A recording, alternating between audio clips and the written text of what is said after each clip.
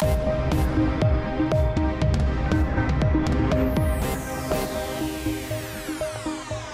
amerikanske konsulat får til huse i Arktisk Kommandos hovedkvarter i Nuuk. Det bekræfter både konsulatet og forsvaret. I morgen skal en drabsag få retten i Sermersooq kredsret, hvor en mand på anklagebænken for et makabert knivdrab i Tasiilaq, der skete i april sidste år. Ifølge Økonomisk Råd er det nødvendigt at låne penge i udlandet, hvis Grønland vil undgå nedskæringer og fyringer i det offentlige. Det er overskrifterne her i mandagens Middags Radioavis. Jeg hedder Middag. Velkommen til.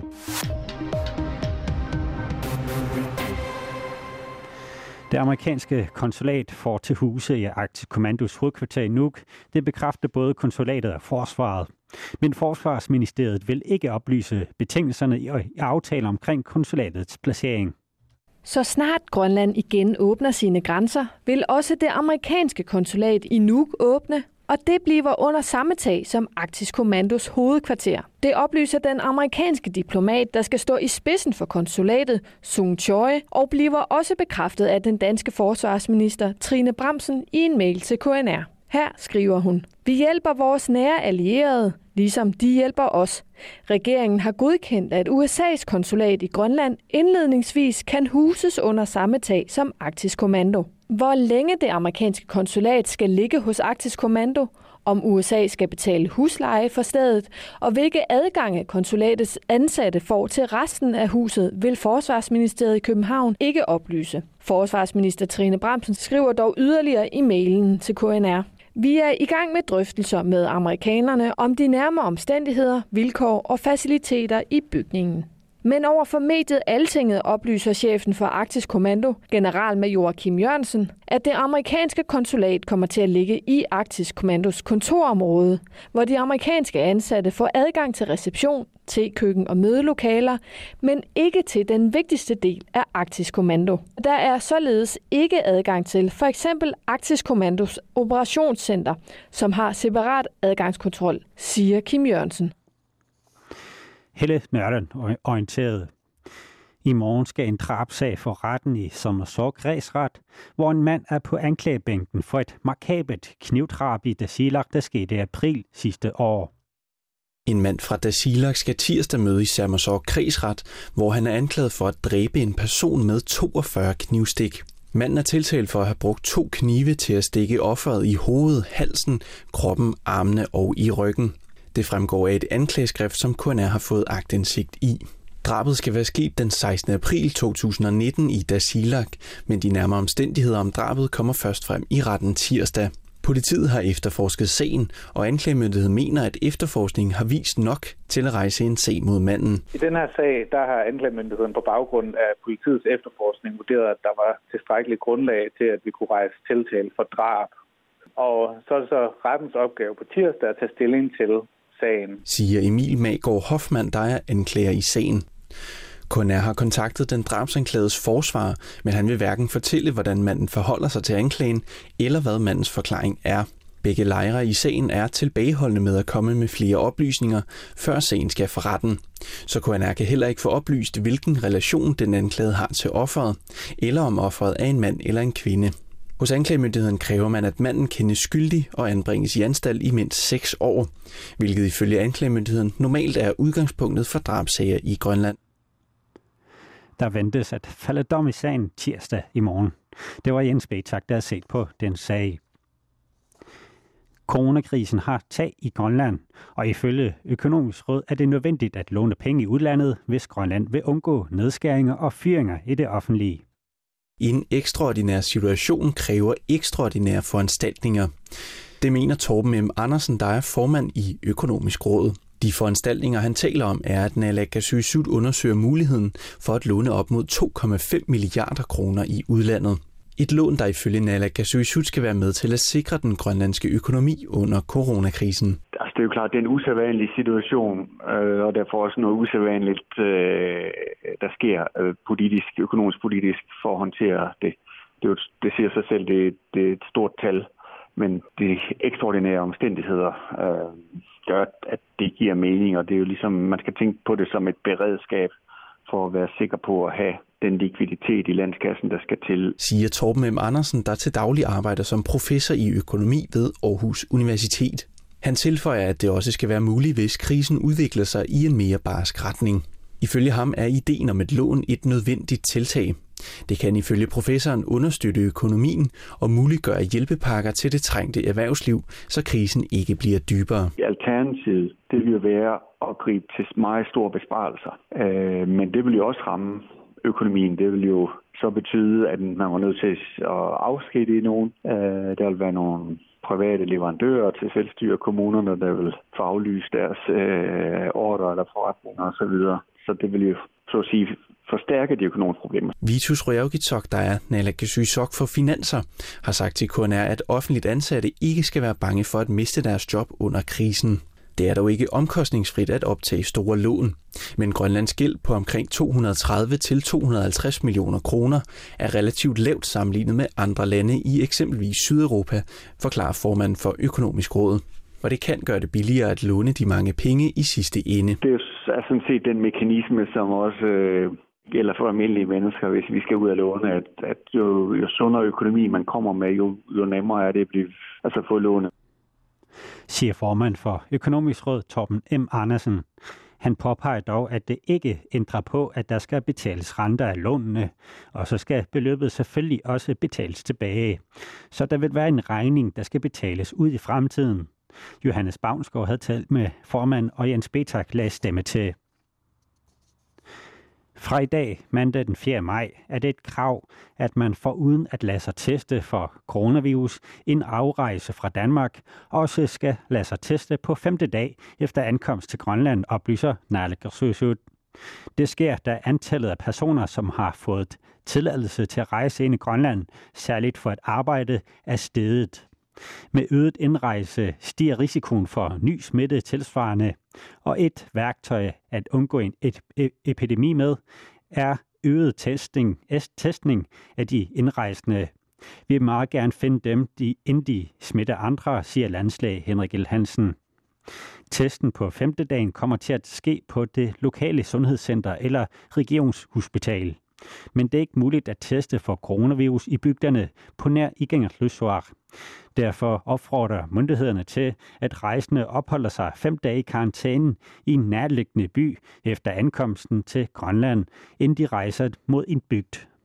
Det forbliver et krav, at alle indrejsende i Grønland skal være i hjemmekarantæne i 14 dage efter ankomst. Og så skal vi til udlandet. Rusland har testet 10.633 positive for coronavirus det seneste døgn. Det oplyser de russiske sundhedsmyndigheder. Det er landets hidtil største stigning af antallet af smittetilfælde. Dagen inden havde landet 9.623 nye smittetilfælde.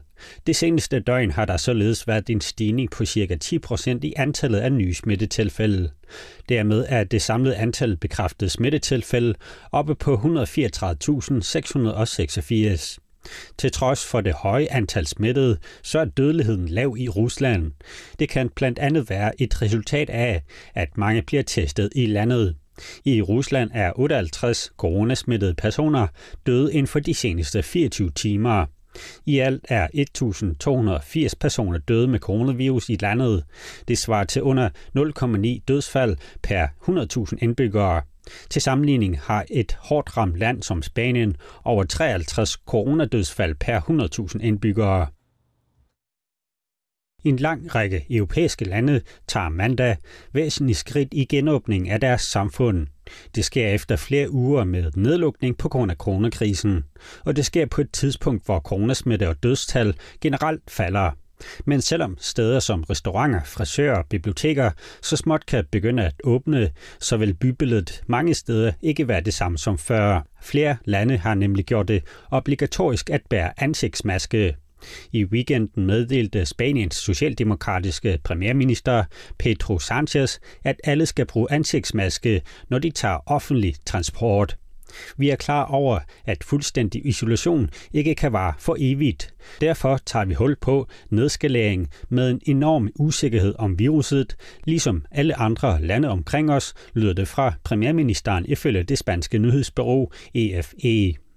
Den spanske regering vil uddele 6 millioner ansigtsmasker på tværs af landet. Yderligere 7 millioner masker vil blive uddelt til lokale myndigheder. Også nabolandet Portugal gør det mandag obligatorisk at bære ansigtsmaske i den offentlige transport. Det samme er tilfældet i Italien og Belgien. I Tyskland bliver ansigtsmaske obligatorisk både i offentlig transport og i butikker. Det sker også i Slovenien og Ungarn. I Danmark er det fortsat tilladt at tage offentlig transport uden ansigtsmaske. Og skal vi til Nordkorea.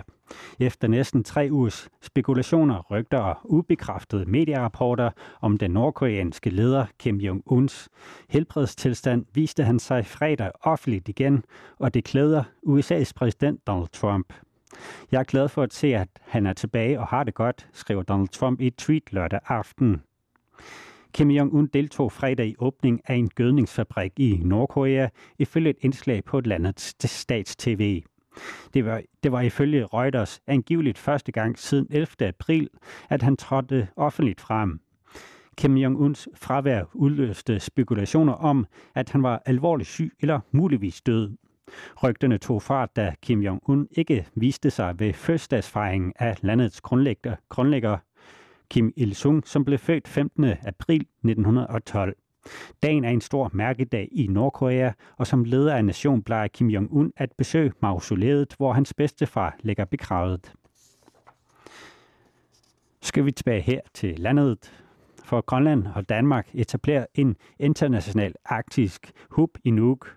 Det skriver selvstyret i en pressemeddelelse.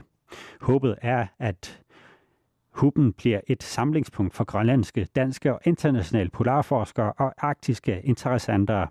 Og så skal hubben hjælpe til med at holde tråd i aktiviteter inden for blandt andet forskning, uddannelse og internationalt samarbejde.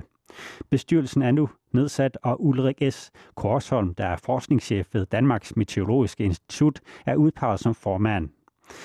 Det er et godt tidspunkt at etablere hubben på, mener han. Danmark og Grønland kan i fællesskab skabe en platform for internationalt samarbejde, der kan styrke nyttiggørelsen af den forskning, som udføres i Grønland. Det er viden, som kan komme borgere, erhvervsliv og det globale samfund til gode, udtaler Ulrik L.S. Korsholm.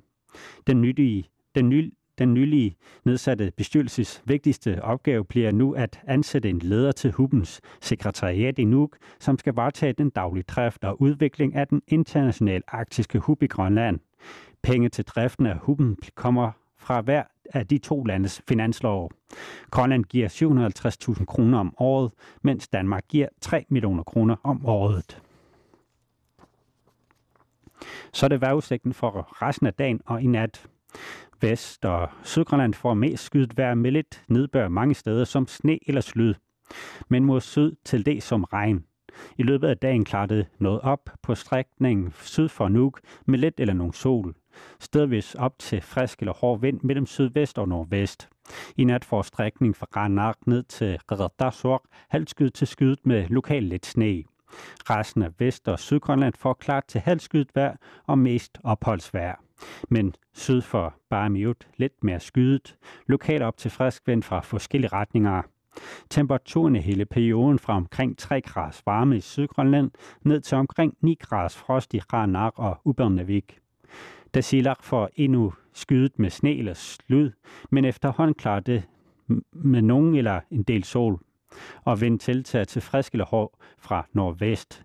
I løbet af aftenen tiltager vinden yderligere op til hård vind eller kuling fra nordvest med risiko for vindstød op til stormende kuling eller storm. I nat klart til halvskyet vejr, fortsat blæsende med op til hård vind eller kuling fra nordvest med risiko for vindstød af stormstyrke, men vind aftager lidt sidst på natten. Temperaturen i hele perioden mellem frysepunktet og 5 graders varme. I Dordormit får let eller nogen sol. I løbet af eftermiddagen tiltager vind op til frisk eller hård fra nordøst, og det bliver mere skyet med måske lidt sne. Temperaturen stiger op til omkring frysepunktet. I nat klarer det op fra nordvest, og vind aftager. Temperaturen ned mellem 3 og 8 graders frost. Og med det slut med Middagsradioavisen. Vi er tilbage igen kl. 14. Ha' en fortsat god dag.